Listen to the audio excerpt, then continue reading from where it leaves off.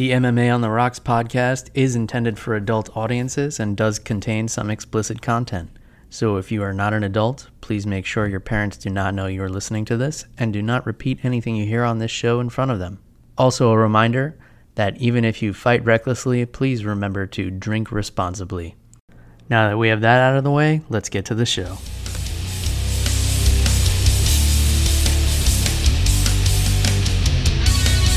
Welcome to MMA on the Rocks. My name is Bill Welkers. You are listening to episode 271 of the podcast, or you're joining live on Facebook, YouTube, or Twitter, assuming we're not banned from Facebook this week. Today's Sunday, January 23rd, just one day removed from the first pay-per-view of 2022, which I'm sure all of you purchased legally.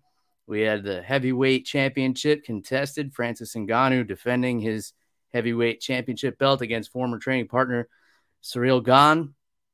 And we had a somewhat controversial decision in the co-main event between former champ Deiveson Figueiredo and defending champ Brandon Moreno. Before we get into any of that, I have to introduce my guest this week. Jeff the Animal Wilson, unfortunately, still on a professional hiatus. So I had to dig pretty deep down my Rolodex and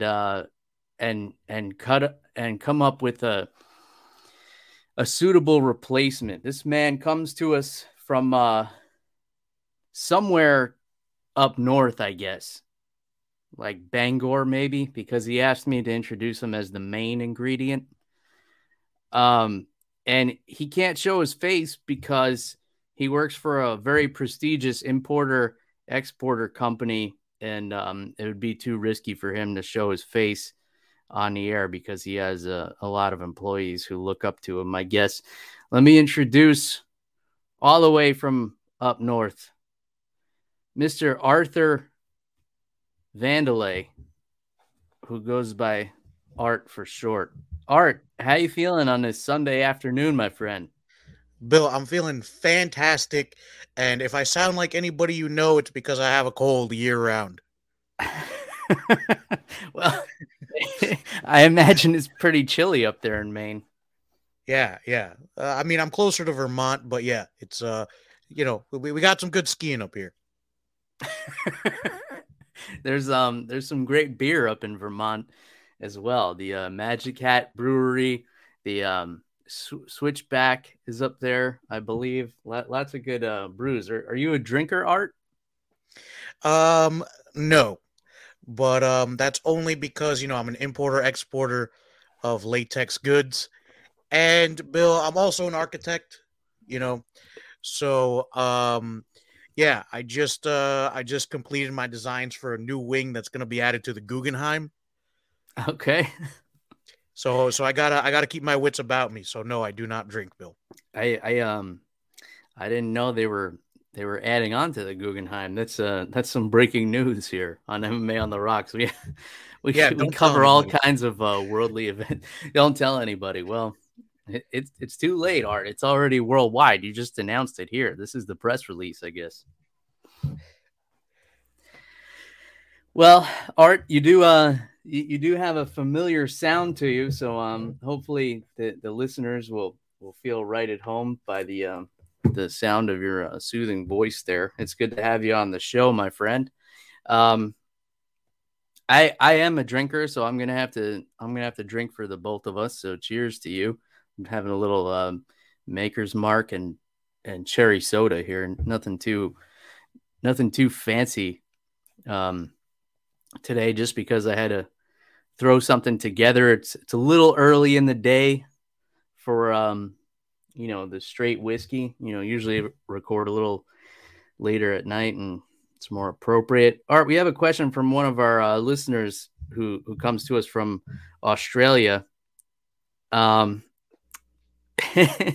he asks if you're also a marine biologist, Art. On the weekends, I got that degree as just because I had the time. And Bill, it looks like we have a comment from your former co-host Yeah. And my answer to that is a question to answer his question, I have a question is, Bill, who the fuck is that guy? Well, he doesn't matter anymore, Art. So let's just get that comment out of here. So Art, as I understand it, you are an avid UFC fan in addition to being an architect, an importer, exporter, and I guess a marine biologist as well.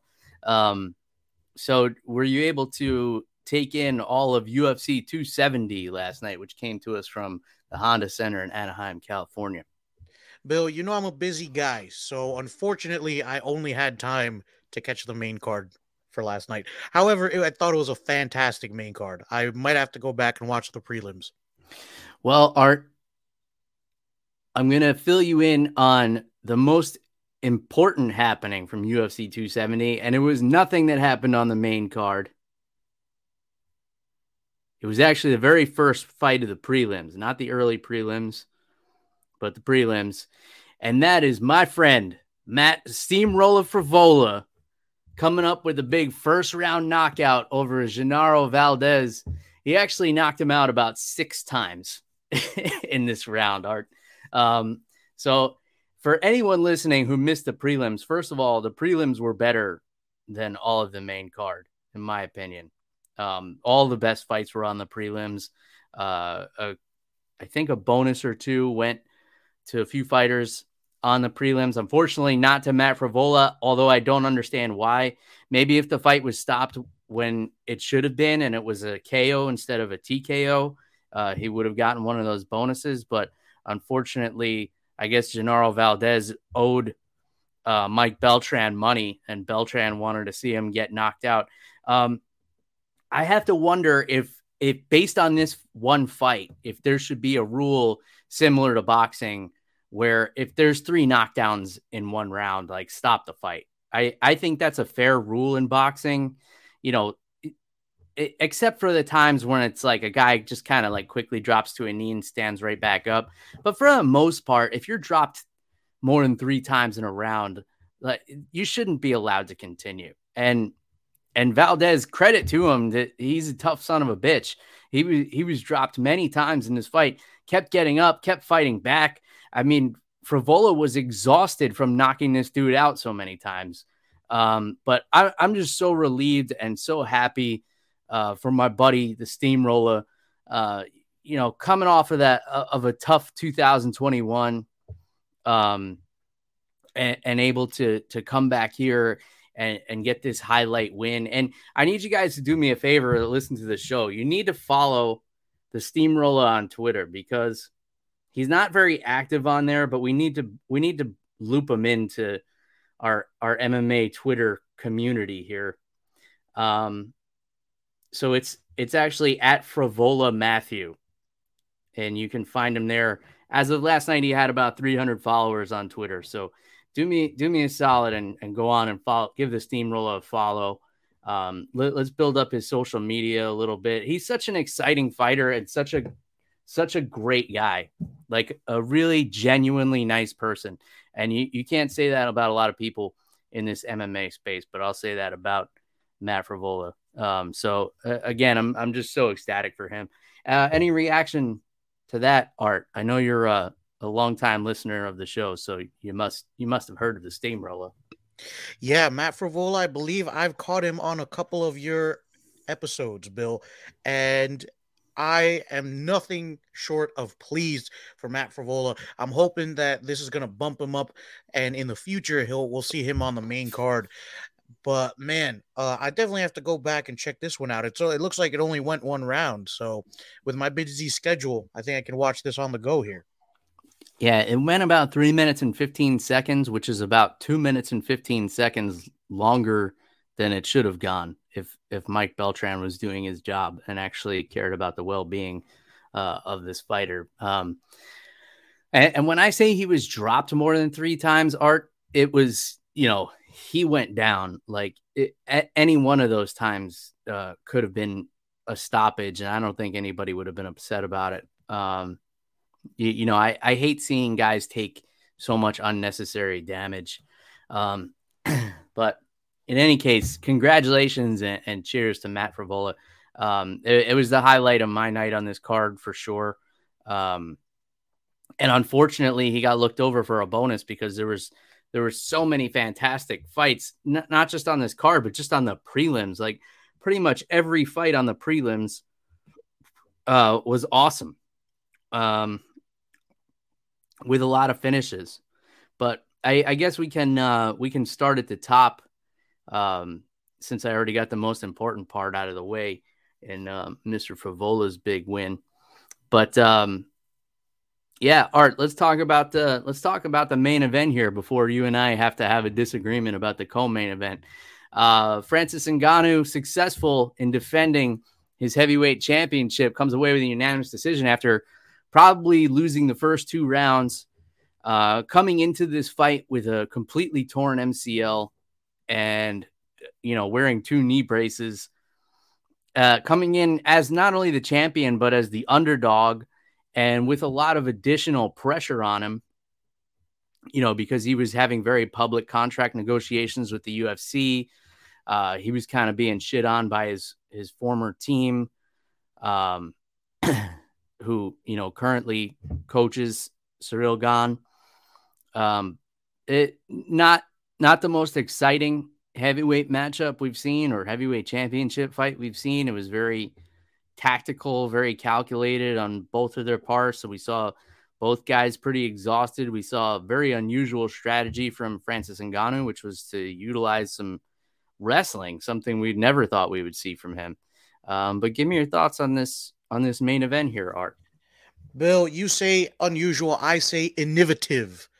All right, because it was nothing short of creative to add the wrestling. I was very impressed with Francis Ngannou. And Bill, I really thought this fight would go very differently. I felt that Ciryl Gane would use his grappling a little bit more than Ngannou, and I was just impressed with Ngannou. He's working with Kamaru Usman.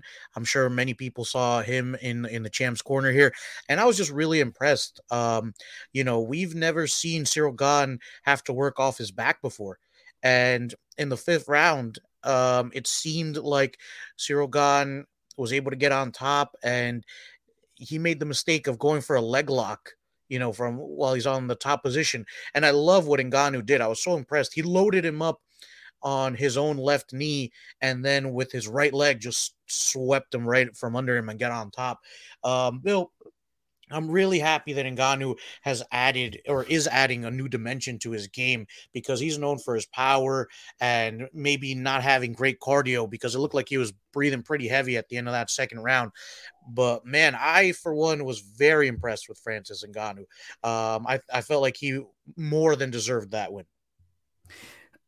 Yeah, and even after the big slam in the 3rd round, which was the turning point for Ngannou, it did seem like he was tired at that point already. I mean, it seemed like he was gassed after the 1st round, actually. So it seemed like Gane was either going to coast to a decision victory after the 2nd round, or, Ngannou was going to catch him with a big shot. If I had to place a bet at that point in the fight, I would have bet on one of those 2 outcomes. I would not have bet in a million years that Ngannou would come back to win a decision after losing the first 2 rounds, looking as tired as he looked. And then the fact that not only did he look exhausted after those 2 rounds, but then he grappled for the last 3 rounds. I thought Gane looked good at the beginning of the 5th. And he hit Ngannou with that takedown, but yeah, going for that leg lock was the turning point. We know that Gane has a leg lock arsenal that he can execute. He's got a win via heel hook in the UFC already. He saw Ngannou with the 2 knee braces on. And for those who are unaware, if you have a knee injury, and you're fighting under a commission that allows braces, you got to put a brace on both legs, because if you just put a brace on the injured knee, then obviously your opponent is going to know which knee is hurt and they're going to target that. So, he figured he's got a 50% chance of attacking the injured leg, since obviously one of the legs is injured. And, he thought he could pull it off, and he did have that heel hook in pretty deep. But as we talked about many times on this show before, it's difficult to secure a heel hook with the MMA gloves. It just, they're kind of like bulky in the wrong spots for securing a heel hook properly. So if you don't land like right in the exact position where kind of like the bulb of the back of the glove hooks the back of the Achilles just right, then it's hard to finish. And then, obviously you run the risk of, getting hit in the face while you're going for a leg lock. But yeah, that was the turning point. A lot of people criticized Gane for going for that. It was like a few years ago in the Super Bowl when Russell Wilson tried to throw the ball into the end zone when he could have just had Marshawn Lynch rush it in for the half a yard or whatever it was. And, that was like the big mistake, the turning point. That was a turning point for Gane. Would you agree, Art? Yeah, Bill. And while I am not a fan of American football, I have seen that highlight, and I think that's a very good comparison here. It felt like Gane maybe could have finished from the top there, but Bill, I was just really impressed with Ngannou because even the attempts for the heel hook afterwards, Ngannou was doing the right thing. He sat on the other foot. And if he had scooted his butt a little bit more to the left, he could have gotten on top even faster. But yeah, good positional awareness from Ngannou, man. I think changing up the camp has really added a new dimension to his game. And to be I wanted to agree with you on a point you made before, where you said that Gane had won the first 2 rounds. I agree with you 100%. I thought it was going to be Gane's fight to lose after that. And then Ngannou just completely changed the strategy mid-fight. I thought it was genius. Really good work from his corner as well. Whatever he's working on, it's been working. I think he still has a very long way to go, but good for him. He's increasing his fighter IQ as well. The way that he fought Gane was the way that Stipe should have fought him in their last fight, is what I felt. Mm-hmm. Yeah, for sure. It was a pretty dull fight for the most part, but the technical exchanges were really good. And it was interesting seeing the strategy of Ngannou play out. Like he wasn't rushing in. I think he knew that if he did rush in, that Gane is a very good counter striker. And Gane was even baiting him to rush in a lot. By dropping his hands and standing sideways. He was kind of baiting Ngannou to come in, but, Ngannou wasn't biting on any of those traps. And the fact that he was able to make the adjustments and switch up to a more difficult game plan in grappling after seemingly being exhausted after the first 2 rounds really shows the heart of a champion. And let's not forget that he did all of this with a completely torn MCL that he tore about 3 weeks ago. And the guy still looks like this. It's really incredible. I've torn my MCL, Art. I actually did it a few weeks before my wedding to my first wife. So it doesn't really matter. But that is an extraordinarily painful injury. And basically what happens, so for those of you who aren't too familiar with biology, so if you have your knee, let's say it's my microphone here, you have a band that goes across diagonally this way, which is your ACL, and another band that goes across the other way, which is your MCL. So he kind of tore, I think he said he partially tore his ACL and completely tore his MCL. So what that affects is your lateral movement. So moving straight forward and straight back is not a problem, but once you start going side to side and cutting angles and stuff, which is important when fighting someone who has the footwork of a Ciryl Gane, and you rely on your explosiveness has to come from all different angles. If you're just fighting in a straight line, it's usually not effective. So the fact that Ngannou was able to win this fight without lateral movement and without the explosiveness in one of his knees, just makes it that much more spectacular. And still an impressive performance from Ciryl Gane. I think he still has a bright future as a heavyweight. This is only his first loss, and it was a decision loss, so it's not like the guy's ever been finished or embarrassed in MMA. He lost to the champ by 1 round, so he can take this and learn from it and come back better. Give me your thoughts on this, Art. Yeah, I definitely agree.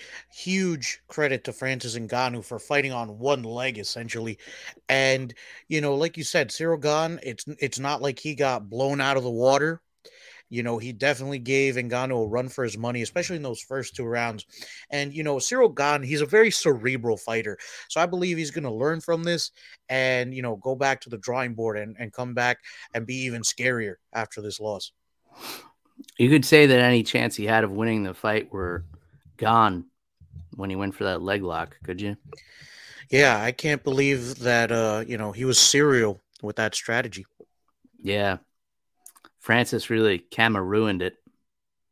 Oh man, Bill, you're known for having good names for the episodes. I think we just found the one.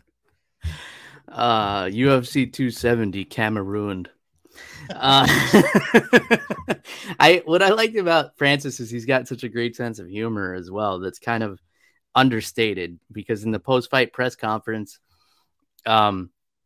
he was asked, he was asked what he thought about being called the Khabib of the heavyweights, and he just kind of chuckled and he said, "I'm the Usman of the heavyweights." I love it. I thought that was great. Question from one of the listeners for you, Art. Do you give Ngannou any chance against Tai Tuivasa? This comes from one of our listeners down under. His name is Mark Fellow. So obviously this is his countryman he's talking about in Bam Bam Tuivasa. Bill, Mark, it's funny because I was thinking about the state of the heavyweight title picture because, we can't really put Ngannou in there with Stipe again. I think it's a little too soon for a trilogy, especially after knocking him out in their last fight. I was actually thinking that if Tai Tuivasa wins his next fight, which I can't remember his opponent off the top of my head, but I know it's going to be on, I believe the next pay-per-view card. Is it Derek Lewis? Is he fighting Derek Lewis, Mark? I do know that Tuivasa does have a fight lined up. Yeah, it is Derek Lewis. That would be a good. You got to worry about that. Derek Lewis is the only man in UFC history with more knockouts than Ngannou at heavyweight. So that's a fun fight. Derek Lewis and Tai Tuivasa, 2 fan favorites right there. I'm excited for that one. And that's assuming that Francis Ngannou stays with the UFC. So let's talk about this, Art. So it's been very public that he's at the end of his contract and that he's not going to continue fighting for the amount of money that he's making. I read a statistic somewhere that the payout for the entire pay-per-view was $1.8 million, which is insane. You would think the heavyweight champion of the world would be making that on his own, but payout for the entire card was $1.8 million. And I imagine that the heavyweights were the bulk of that, but still doesn't seem like a lot of money, which, kind of helps the argument that these fighters are underpaid here. But Art, if you were a gambling man, which I don't believe you are, because I know you take your importing, exporting very seriously, and you don't believe in frivolous things like gambling. But if you were a betting man, do you think we see Francis Ngannou back in the UFC after this defense of his championship? Bill, that's a very tough question. I agree with you in what you said about the payout. It feels like Ngannou should have gotten $1 million, just for his win last night. Excuse me.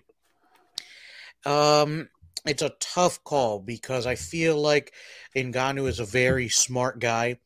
And he could probably make more money going to Bellator and having sponsors and being able to represent multiple sponsors on his shorts and stuff. He'd be able to do commercials. With I have never been a big fan of the way that the UFC has contracts, starting with the Reebok deal. I was a very, very against that. I felt like the fighters are losing out on a lot of money, and I feel like Francis Ngannou is a big draw.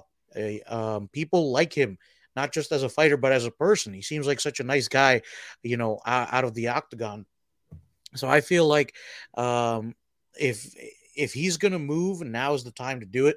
Ride into the sunset with the heavyweight title still around your waist.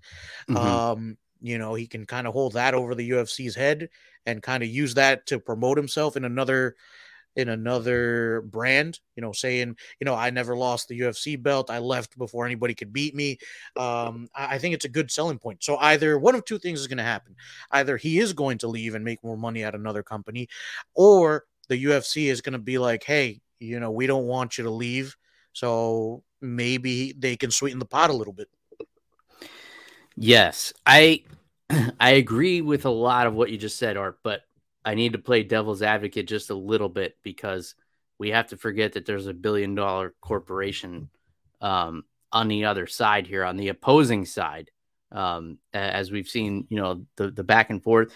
And for whatever reason, Dana White did not come into the octagon and put the belt on Francis. And Dana also did not appear at the post-fight press conference, which I don't know the statistics, but I have to imagine he's never missed a post-fight press conference on a pay-per-view. I don't know if that's as long as he's been with the company. I don't know if that's accurate or not. So obviously there's some bad blood, or you could assume there's some bad blood. Maybe something else happened. Maybe Dana had a personal emergency and I'm jumping to conclusions.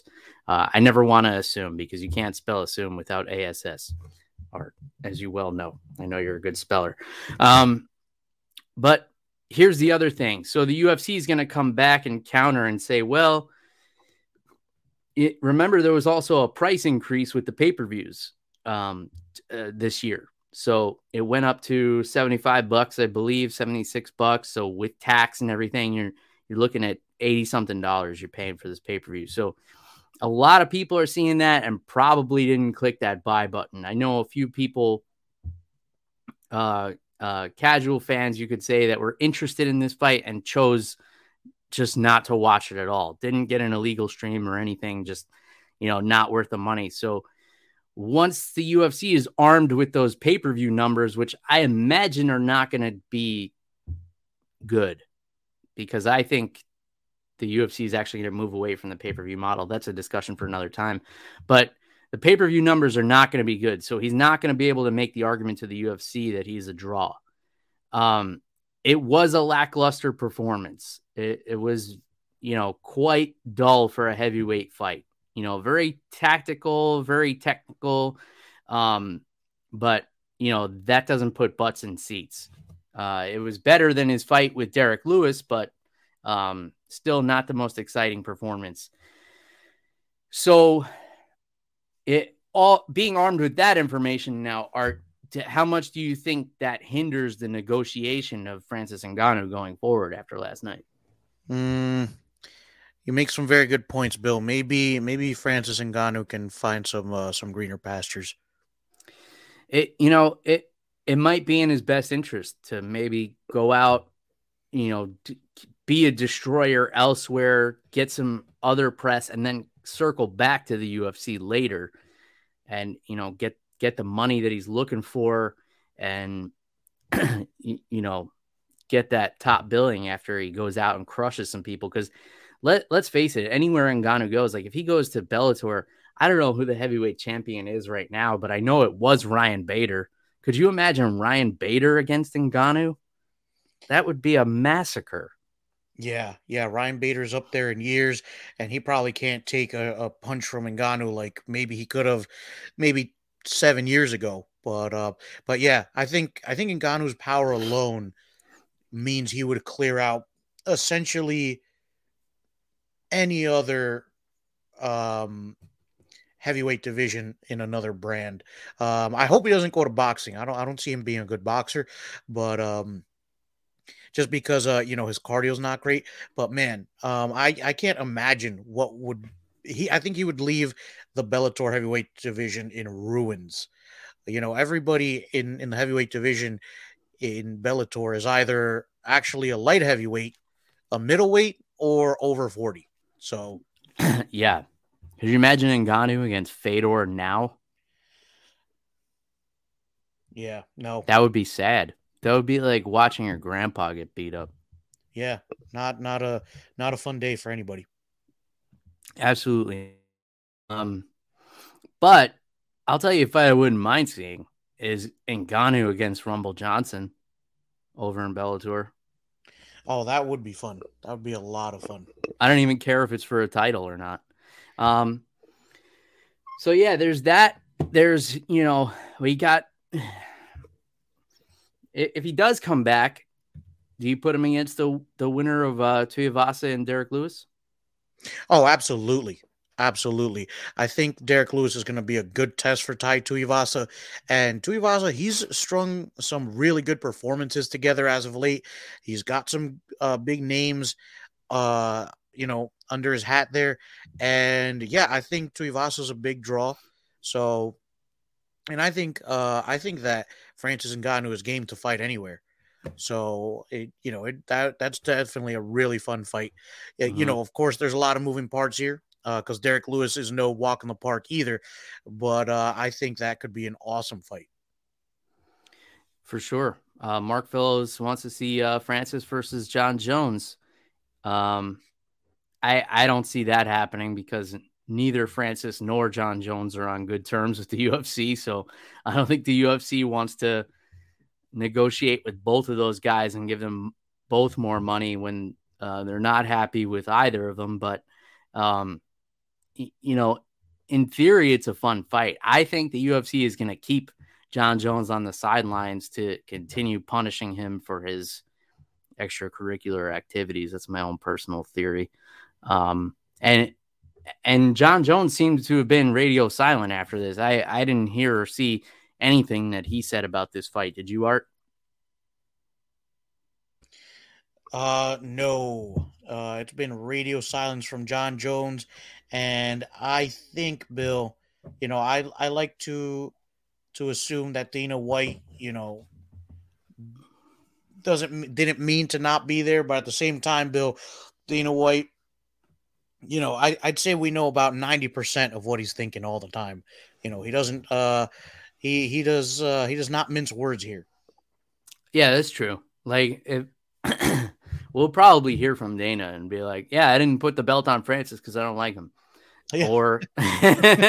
Or he'll say, he had like a family emergency or something and he had to leave. I didn't even notice it. I saw somebody else tweeting about the fact that Dana wasn't at the press conference, and I used to stay up and watch him, Art, but with the past few weeks off, except for last weekend, but the 3 weeks before that off from UFC, I've been going to bed earlier on the weekends. So this one was going till past 1 a.m.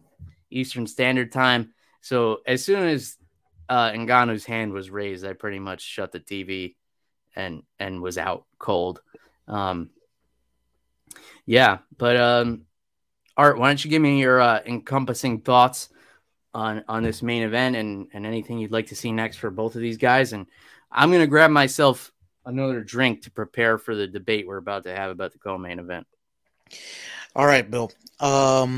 Yeah, I think that's a good idea. So I thought that the main card was pretty solid. Main event, I felt like it could have left a little bit to be desired, but it was not as bad as Derek Lewis versus Francis Ngannou. It seemed like Ciryl Gane, the first 2 rounds were a little bit dull, but that's kind of Ciryl Gane's game plan. All right. He's not there to win pretty. He's there to win. And Ngannou, I felt like he did a fantastic job changing up the strategy. I can't wait to see what's next for Ngannou. As for Ciryl Gane, it's hard to say what's next for him because he took out some big names. He beat Junior Dos Santos, Derek Lewis. He kind of beat the top 5 guys already. So Rosenstrike. yeah. Wait. Are you saying that he beat Rosenstrike, or are you asking if Yeah. Didn't he beat Rosenstrike? I cannot remember. But Bill, I would like to see Cyril Gahn against maybe Stipe Miocic if he. Yeah, it looks like he did beat Yeah, he Rosenstrike. beat Rosenstrike in February last year. Yeah, so maybe give him Stipe Miocic if if Stipe agrees to that fight.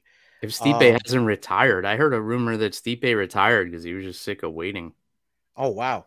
Um, I certainly hope that's not the case, man. He's one of my favorite heavyweights to watch. He's another, he's just good at everything. He's very cerebral. So I think that'd be a great matchup for Cyril Gahn, if he's not gone already. Well, we saw Gahn's weakness for wrestling now. I mean, he got taken down 4 times by Francis Ngannou. So if Ngannou could do that, Stipe could take him down at will. Yeah. Mark tells us that Jones said he would destroy both Francis and Gahn, which is kind of hard to believe. It's been a long time since John Jones has destroyed anyone he wasn't married to. Oh man. So oh man. He threw it up to you and you just spiked it right into the ground. I just wanted to go ahead and shoot that down right away because I don't think he destroys either of these guys. And I have to maintain giving him the award of the John Jones Piece of Shit of the Year award. All right, Art. I know from talking to, I think I was talking to your secretary or someone. We were setting this interview up today, and I heard your take on the co-main event, and I have a slightly different one. So let's get into it here. Brandon Moreno puts his flyweight title on the line against former champ Deiveson Figueiredo. So this was the third fight between these two. Everybody knows the history. First fight was a draw, only because Figueiredo was deducted a point. Otherwise, he would have retained the title, and we wouldn't even be having this conversation now. Second fight, Brandon Moreno blows Figueiredo out of the water, submits him. Third fight, very closely contested. Who do you think won, Art? Bill, Brandon Moreno was robbed yesterday. All right. He needs to call the police and file a police report because the judges stole his title from him. Okay. Listen, there were a lot of knockdowns and, Moreno got dropped a few times, but I would say he only got dropped in 2 rounds. I believe that Figueiredo, in my eyes, I saw that Figueiredo won rounds 3 and 4. I gave them to him.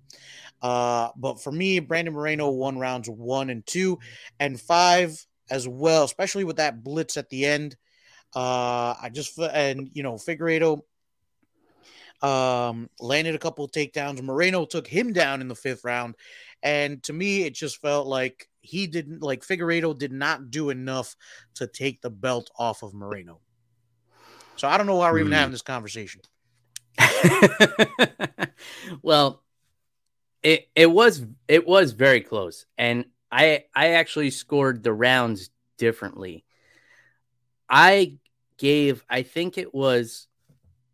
So first of all, I scored the fight for Moreno. I thought Moreno did win the fight, but where I disagree with you is that it was a robbery, because I think Figueiredo did enough to win the fight, especially going back and looking at the statistics. So I think I gave 3 and 5 to Figueiredo, and I gave 1, 2, and 4 to Moreno. But the more memorable things that happened in the fight, as I look back on it, were the knockdowns. The calf kick knockdown in the 3rd round. And then the several times, I think it was 3 knockdowns with punches. And then at the end of the fight, Figueiredo just looked like the fresher fighter to me. Moreno looked like he was a little worse for wear. So while I did score the first round for Moreno, it was close. I wanted to go back and look at it. And I'm going to share these statistics here with you, Art. And this comes from MMA by the Numbers on Instagram, which is an account I follow. And they actually provide a lot of really fun statistics for most of the cards in the build-up, talking about different fighter stats for fighters that are coming up and also post-fight. So when I look back at that first round, I could see why it would be scored for Figueiredo looking back on it, because he landed more significant strikes. You could see 15-10 there. And he did have that one takedown, even though it was brief, in that first round. And then you look at the following rounds. Moreno won the second with the significant strikes. The third round, Moreno had more significant strikes, but Figueiredo had 2 knockdowns and 1 takedown in that fight. One of the knockdowns coming from the calf kicks, I believe, was in that third round. And then he had the takedown right at the end of the round. The fourth round, Moreno outstruck Figueiredo again. And then in the fifth round, it was really close. Moreno had the takedown, but Figueiredo had a knockdown. So it's kind of like what you weigh more. So then if you, looking back on these statistics, you could argue Figueiredo won rounds 1, 3, and 5. Depending on what you weigh more. Do you weigh the knockdowns more than the volume of significant strikes, or do you weigh the significant strikes more? And it also depends on, your emotions, who you were rooting for. So I could see why a lot of people were upset that Moreno didn't get the decision. But when you really kind of analyze the data and what happened in the fight and who took more damage, it kind of makes sense. And there you can see Dana White putting the belt on Figueiredo very happily. So I guess Dana was in attendance and he just chose not to do this for the heavyweight fight, but that's neither here nor there. So have you changed your tune at all here, Art? All right, Bill. Maybe it wasn't a robbery. Okay, looking at the statistics, but I felt like the output for Moreno was a little bit more significant. And while he did take some damage, I just felt like Figueiredo just did not do enough to merit the belt changing hands. But I mean, the trilogy is tied at this point, and there's never been a fourth a third rematch in the UFC, which I thought that Frankie Edgar and Gray Maynard would be the first one, since they have the same record, 1 tie and then 1 win for each. No, didn't Frankie win the second 2 fights? No, I believe one of them was a draw. One was a draw, and then Frankie won twice, didn't he? Nope. I'm pretty sure Gray Maynard won the first time they fought, and it was really close. And then the second time they fought, it was a draw. And then the third one, Frankie won that one after almost getting knocked out like twice. I'm going to have to. Okay, so yeah, Maynard won the second fight. You're right. But then Edgar knocked him out in the third fight, right? He may have. But yeah, I just remember, I remember that one pretty clearly because this trilogy reminded me of that. But Bill, I'm gonna go off topic for just a second here, Bill. But Bill, the flyweight division sucks, man. Bill, the last 3 title fights have had the same 2 guys in them. All right. And listen, don't get me wrong. The draw was amazing. I felt like a rematch was merited after that. But then Brandon Moreno won in a very significant way. He submitted Deiveson Figueiredo. He finished him.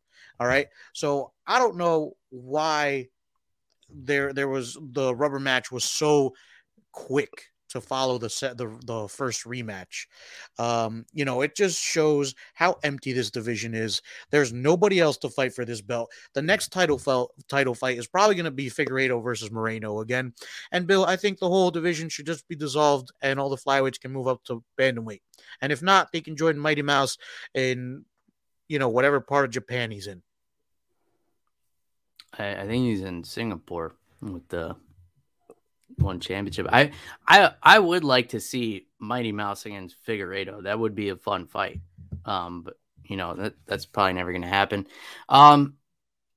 Credit to Figueiredo, man. He came back in here with a good game plan. He's got a new team around him at Henry Cejudo's gym. But yeah, I'm with you. I had even made this point on the show last week, Art. I don't know if you tuned in or not, but I said it's actually a best case scenario for Moreno to lose this fight, because if he won, there's no marquee fight for him. There's nobody that he can headline a pay-per-view against. But now Figueiredo even did the marketing for everybody, suggesting the fourth fight be in Mexico, where obviously Moreno would be a huge favorite there. I mean, he was a big crowd favorite in California. So when they actually do it in Mexico, it's going to be humongous. And he can actually headline a pay-per-view, get the pay-per-view points, make one of the bigger paydays of his career. If he had won this fight, that's kind of it. Like, he climbed the mountain, and the next fight would, they would probably stick it on a card with two other title fights just to have it on there. And he would be fighting like beneath the middleweight championship, beneath the women's strawweight, and whatever else. It would be Brandon Moreno versus some guy. But this is a better case scenario for him, I would argue. Yeah, Bill, when you put it that way, yeah. Losing his belt is probably the best thing that happened to him. And like you said, I did like Figueiredo's interview at the end there. And yeah, I like it. Like you said, he can get a whole country behind him. Mexicans are big fans of their soccer players and their boxers, and I'm sure they're a huge fan of Moreno as well. Like you said, the crowd yesterday was chanting "Yes, you can" in Spanish, and "Let's go, Brandon," but in a positive way. So were they though? I mean, at least I certainly hope so. Do you, Art? Oh man, but either way, I'm cool with it. Yeah, it was awesome. It was awesome. But yeah, dude. It's just I like both of these fighters. What I can't stand is the plateau of the flyweight division, because after these two guys, the whole division kind of falls off. Bill, aside from Anthony Pettis' brother, I can't name any flyweights, and little Pettis doesn't even fight in the UFC anymore. Yeah, well, there's Kai Kara France is a flyweight, isn't he? Who the fuck is that guy? And then we have there's a Magomed Muffin or something that's a flyweight. One of those scary Russian grapplers is lurking in that flyweight division as well. So I don't know if the UFC wants to unleash that dude yet or not, unless I just completely made that up. But let's move on, Art, because we've spent almost an hour talking about just the first two fights, and of course the only fight on the card that really mattered, Matt Frevola getting that first round knockout. Oh, Askarov. That's the guy. Ask about Askarov, I think his name is. Yeah, so probably the winner of Kai Kara France and Askarov will be next. But yeah, I don't see either of those guys beating Figueiredo, though. Or Moreno. Depends who's the champion after Mexico. If the UFC really wanted to fuck around, they would give one of those guys a title shot over Moreno, even though they have the built-in marketing. Because who knows when they're going back to Mexico? The UFC is like, oh, that's a great idea. We're going back to Mexico in 2 years. We'll do it then. Yeah. Thanks for building that. We'll save this clip. We'll file it under used 2 years from now. And there we go. They might be tentative after Cain Velasquez headlined in Mexico and got tapped out by a Brazilian as well. And then C-Level Cain was born. No, C-Level Cain died that day, man. Oh yeah. Well, that wasn't C-Level Cain. That was Mountainous Cain. Who has no cardio. Which Mountainous Cain sounds more intimidating, but Sea-Level Cain is actually the one you have to worry about. All right, let's get through some of the rest of this card. Michel Pereira, unanimous decision over the Portuguese newcomer Andre Fialho, who his most notable win was knocking out James Vick, which the UFC was very happy to show over and over and over again before this fight. They were like, I was like, oh, who is this guy? And the UFC is like, he knocked out James Vick. And then here's another clip of him knocking out James Vick. And here's another angle of him knocking out James Vick. And that's okay because, you know, James Vick supports rapists. So we don't care about seeing him knocked out. In any case, Fialho looked good in the first round, but then, you know, Pereira was able to take over. And this was a match between the guy who does too much versus the guy who does too little. So Pereira is all over the place. He's throwing moves that aren't even fight moves. They're like gymnastics. You know, he's doing like front flips and back handsprings and like all things that I can't even name. I've been in combat sports for over 20 years and I didn't know what the fuck this guy was doing. And then on the other side of the spectrum, you have Fialho, who's basically just a Portuguese boxer who's doing MMA. And he hits really hard, but, you know, he wasn't able to put Pereira away. So Pereira came back, won rounds 2 and 3, comes away with the decision. What did you think, Art? Yeah, Bill. I think that was an accurate description of the fight, man. Fialho, he looked good. You know, he had Pereira pretty lit up after that first round, and then Pereira kind of went back to basics for a little bit. It looked like the shots going right down the line, you know, the 1-2s, the fundamentals were working. All right. It was when he started going for that flashy stuff that he let Fialho back into the fight a little bit. But yeah, that second and third round were all Pereira. I don't think that Fialho was ready for such a big name in the UFC. So, you know, he did look good in that first round. I'd like to see him maybe take a step down in UFC competition here. Yeah, for sure. And Pereira, you know, he was impressive. I would like to see a little less of the flashy stuff and, you know, possibly even move up a weight class. He's a big dude. And then it was interesting seeing a Portuguese fighter in the UFC. That's not something we're used to seeing. And making his UFC debut against a Brazilian. So for those who don't know, there's a little tension between the Portuguese and the Brazilians. They share a common language that's, you know, spoken a little bit differently. You know, it's like, you know, the Spanish you learn in school versus Dominican Spanish. I don't know if that's a fair comparison. What do you think, Art? Yeah, I think that's a very fair comparison. Very, very different cultures. Yeah. Mm-hmm. So it was good to see a mutual show of respect at the end of that between the Portuguese and the Brazilian. Said Nurmagomedov, no relation to Khabib, is all it says under his personal life tab on Wikipedia. That's you can look that up. It actually says no relation to Khabib Nurmagomedov. Submits Cody Stamann in nasty fashion. So he was whipping up Cody Stamann on the feet, hitting him with shots from every angle. It was like in the movie Rush Hour when Chris Tucker is like, which one of y'all kicked me? That's what this fight reminded me of. And then Cody Stamann goes in for the takedown, gets caught in a guillotine, and Said Nurmagomedov flips him over like he was holding on to that guillotine while they were in a washing machine, and then finishes it off with the high elbow guillotine. It was a very sick performance by Nurmagomedov.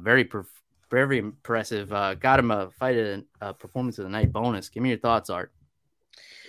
Bill, that was scary because Cody Stamann is a really solid fighter, really good base. And Stamann, you know, he's quickly becoming a staple in the bantamweight division. All right. You know, he's put on some good performances. He's kind of got his name out there.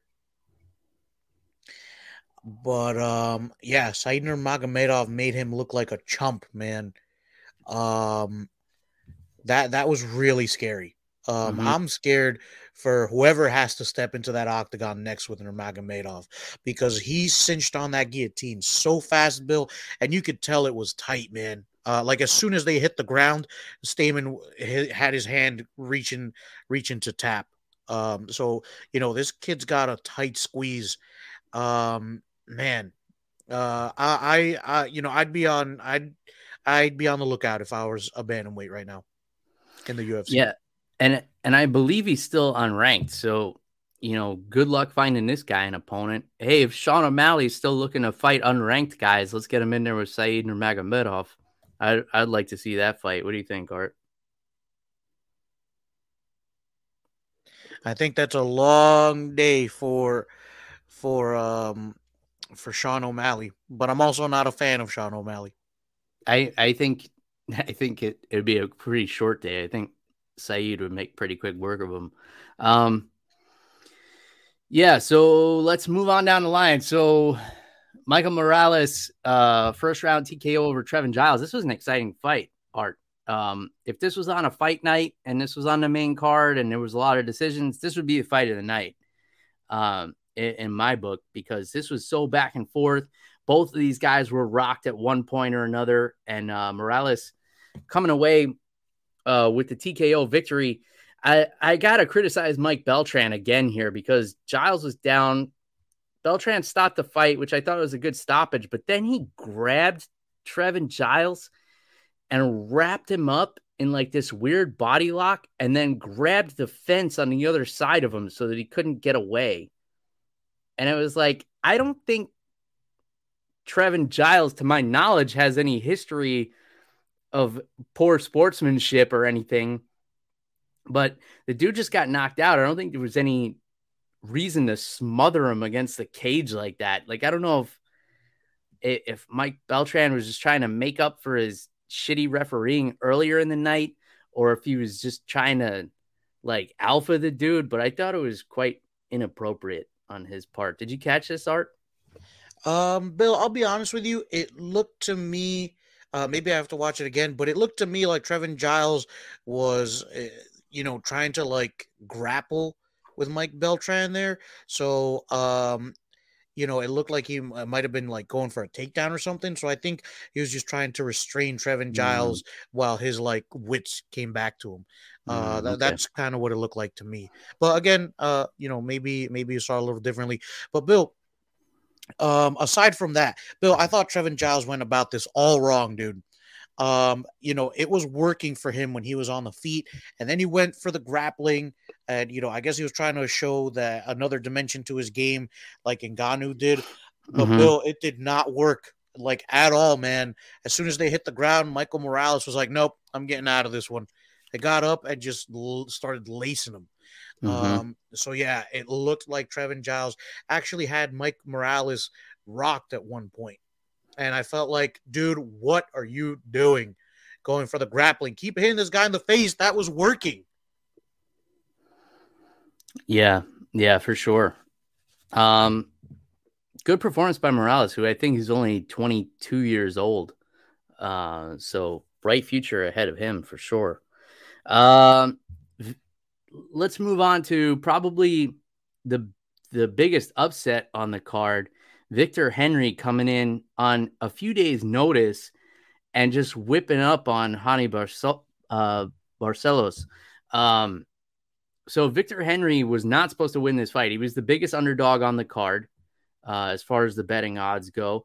He was coming on very short notice to fight a guy who I believe is in the top 15 or just outside of the top 15 in Barcelos. And, it was a close fight in the first round. And then all of a sudden, Victor Henry just started slowly running away with it. And Henry, trained by the legendary Josh Barnett, one of my personal favorite fighters of all time, who I met in an airport at the Tokyo airport and talked Japanese whiskey with many moons ago. But that's a story for another time. So what did you think of Victor Henry's debut here? Bill, unfortunately, I missed it, but I am gonna have to go back and check it out. But good win for him, man. Ronnie Barcelos, tough customer there. Yeah, for sure. I guess I'll walk you through the rest of the card here.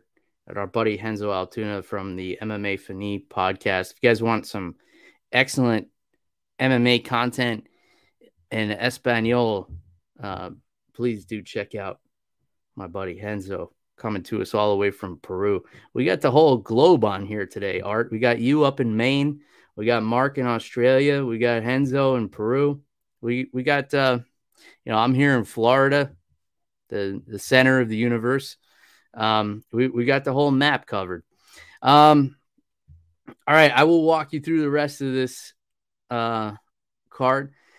Jack Della Maddalena, this dude, also deserving of a bonus in my opinion. I would be like Oprah on this card. You get a bonus and you get a bonus, and but I'm not the one writing the checks. I don't have that kind of cash on hand. So Maddalena, fighting a short notice opponent. When he got on the airplane to come to California, he did not know who he was going to fight. Did not care. He's like, I'm showing up. Just put somebody in front of me. They find Pete Rodriguez. Say what you will about Pete Rodriguez. He showed up, knowing that he was probably going to lose to this guy. The precision of Maddalena's striking is something to behold, Art. I highly recommend going back, watching this fight. This dude is legit. His striking is just so laser focused. Even at the end of the fight, when he dropped Rodriguez, he picked his shots and just did not miss. Like every shot was right on the mark. Landed, I think, 2 shots once the fight hit the ground. And then referee Frank Trigg, former UFC welterweight Frank Trigg, had to step in and save Pete Rodriguez. But very impressive performance by Maddalena. And I'll just go over the rest of this. Tony Gravely, which Bruce Buffer says Gravely. The broadcasters were saying Gravelly. To me, it's spelled Gravely, so I'm going to go with that. Unanimous decision over Simon Oliveira. This came down to the wrestling of Gravely, which was just spectacular. Just kept going to the ground over and over again. Set a personal best for takedowns in a fight. We already talked about the steamroll of Matt Frevola, but we can't give that dude enough shine. Knocked out Genaro Valdez 7 times within 3 minutes. And was finally stopped on the 7th knockout by Mike Beltran. Then we have Vanessa Demopoulos, who won the other performance of the night bonus after submitting Silvana Gomez Juarez. So Demopoulos was knocked basically unconscious by Juarez in one of the first striking exchanges of the fight.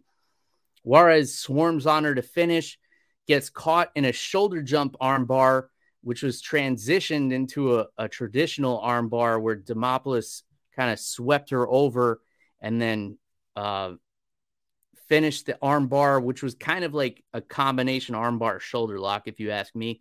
But it's billed as an armbar, so we'll call it an armbar. Then she jumped into Joe Rogan's arms, like she just won the Bachelorette, and it finished the post-fight interview in Joe Rogan's arms, and then he kind of turned around and handed her back to her corner. Demopoulos, by the way, announced that she quit being an exotic dancer 8 weeks ago and decided to fully commit to her mixed martial arts career. Now she's got an extra 50 grand in her pocket.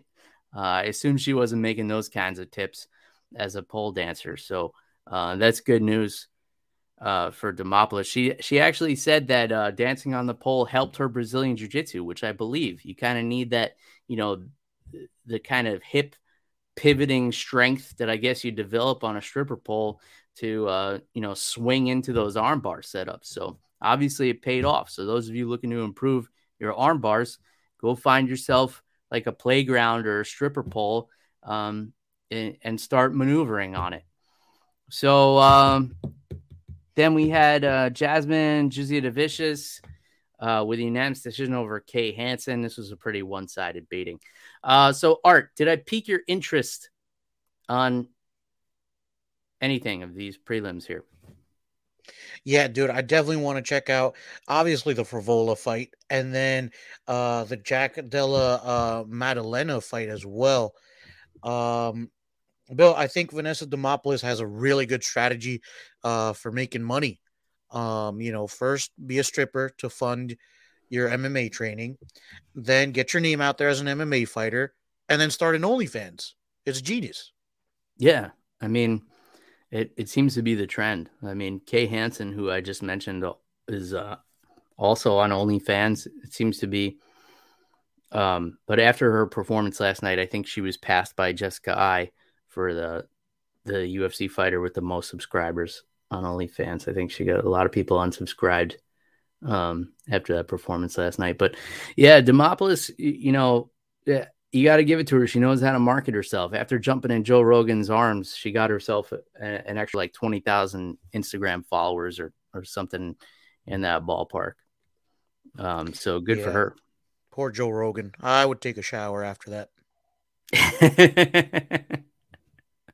Yeah, I'm sure he did. He's a very clean guy. He probably took a few ivermectin after that. He probably needed them. He was turned off his microphone like, somebody get me my monoclonal antibodies. I need to boost my immune system right now. So yeah, that was UFC 270. What a card. I maintain that the prelims were much more exciting than most of the main card. Figueiredo and Moreno got fight of the night. Said Nurmagomedov and Demopoulos got performance of the night. I would take away any of those and give all 4 bonuses to Matt Frivola if it were up to me, but it's not. I'm biased, so it's probably best that I'm not in control, but that doesn't change my opinion, Art. So any all-encompassing thoughts on this card, my friend? Bill, I think that the UFC had a really good start to the pay-per-view year in the calendar here. And I can't wait for the next one. The next pay-per-view is going to be Israel Adesanya versus Robert Whittaker 2, Whittaker's Revenge. So that'll be good. And Bill, Hermansson versus Strickland, the next fight card we have, which is not going to be next weekend, Bill. It's the following weekend. Yeah. So, we don't have to take time diving deep into this card. We can get more into it next week, but I just wanted to take a look at this. So we don't have another card until February, which it's kind of nice having another week off. Yeah. Like I said last week, I almost feel guilty saying this sort of stuff, but I like having a reasonable bedtime at this stage of my life. So there we have it, Jack Hermansson, Sean Strickland. I'm really looking forward to that fight. Yeah. The rest of the card falls flat for me, but I haven't after a week without fights, I think I'll be able to get a little more hyped up for it and do a little more research. We got Sam Alvey on this card. All due respect, I can't understand why this guy still has a UFC contract. He hasn't won a fight since 2018. He's lost 6 of his last 7, and the only one he didn't lose was a draw. There are guys who have been cut for way less. So I don't know if he he's got some dirt on UFC brass or what. But and I like Sam Alvey. I'm a fan. I like seeing him on a card, but fair is fair. Like there are fighters who have been cut with way better records. Yeah, but I think the UFC needs someone to feed to Phil Hawes here after that last loss. I think Phil Hawes needs it. Because Phil Hawes, Bill is, I believe he's out of Jeff the Animal Wilson's town there. I think he fights out of North Bergen. Is that where the animal's from? I forgot. I haven't talked to him in a while. Yeah, he's from North something or other. But yeah, man. Bill, as someone who enjoys the underdogs, I am excited to see Phil Hawes knock out Sam Alvey. Not that I have anything against Sam Alvey. I just like Phil Hawes. You think Phil Hawes is the underdog against Sam Alvey, who hasn't won a fight in 3 years?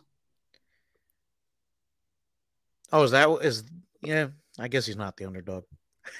I mean, we'll see. I don't look at betting odds, and I don't know much about them. That's why I don't give you guys predictions. But I like this main event a lot. I think this is going to be a fun fight. Obviously, this is a photo of Sean Strickland when he was still at 170, which was not a healthy looking cut for him.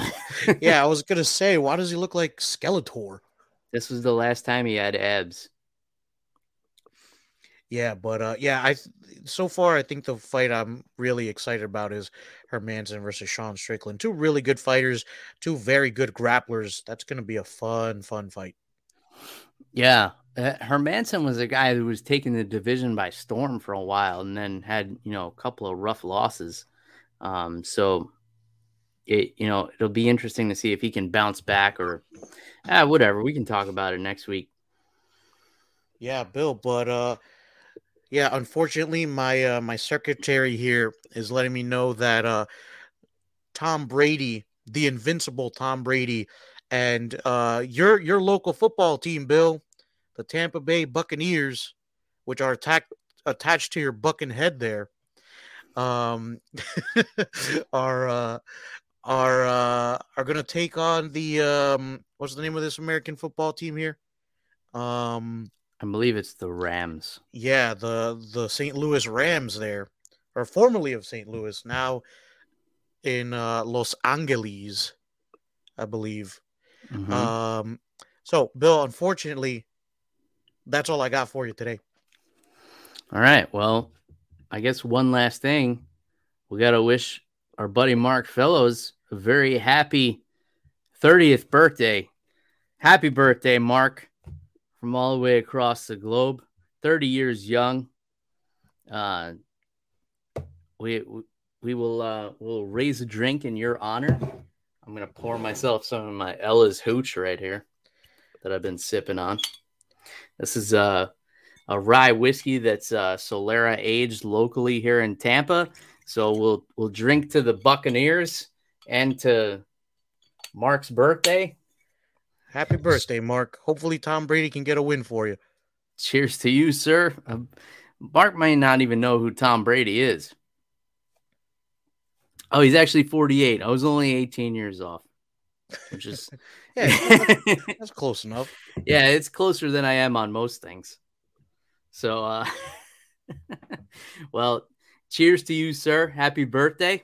I hope you enjoy it in good company. Have some good Korean barbecue and a few brews, which I'm sure are on the menu.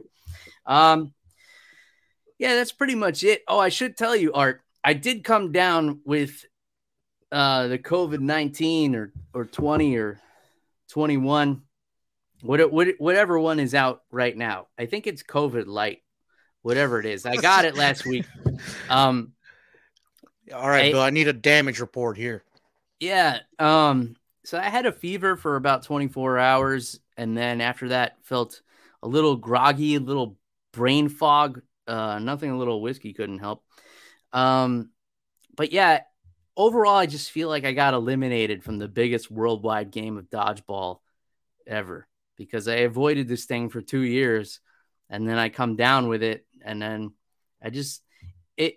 it wasn't so much the illness as much as the disappointment of not being in that club of people who hadn't gotten it anymore. You know what I'm saying?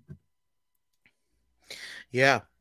Yeah, Bill. A couple of us here at the firm have gotten it. I have been lucky enough to not have been touched by that stuff. But Bill, I'm glad you're doing better. I hope Claudia and the baby girl are doing well because I know Ariana's immune system might not be fully developed yet. But Bill, I'm glad that the worst of it is over. Looks like you did to COVID-19 what Max Holloway did to Calvin Cater last year. Yeah, I'd like to think so. I think now that I've gotten it, we can say that it's over. Yeah, I mean, um, the flyweight division, Brandon Moreno and Davison Figueiredo started and finished their trilogy before this pandemic ended. That's true. Uh, just to show how much the flyweight division sucks. Yeah, and COVID sucks too. And it's unfortunate that it hit a lot of people so hard. I hope everybody's still staying safe out there. But um, let's just decide as a human race that this thing's done. Like, let's stick a fork in it. Let's stop covering it in the news. Let's stop talking about it. Let's get on with it.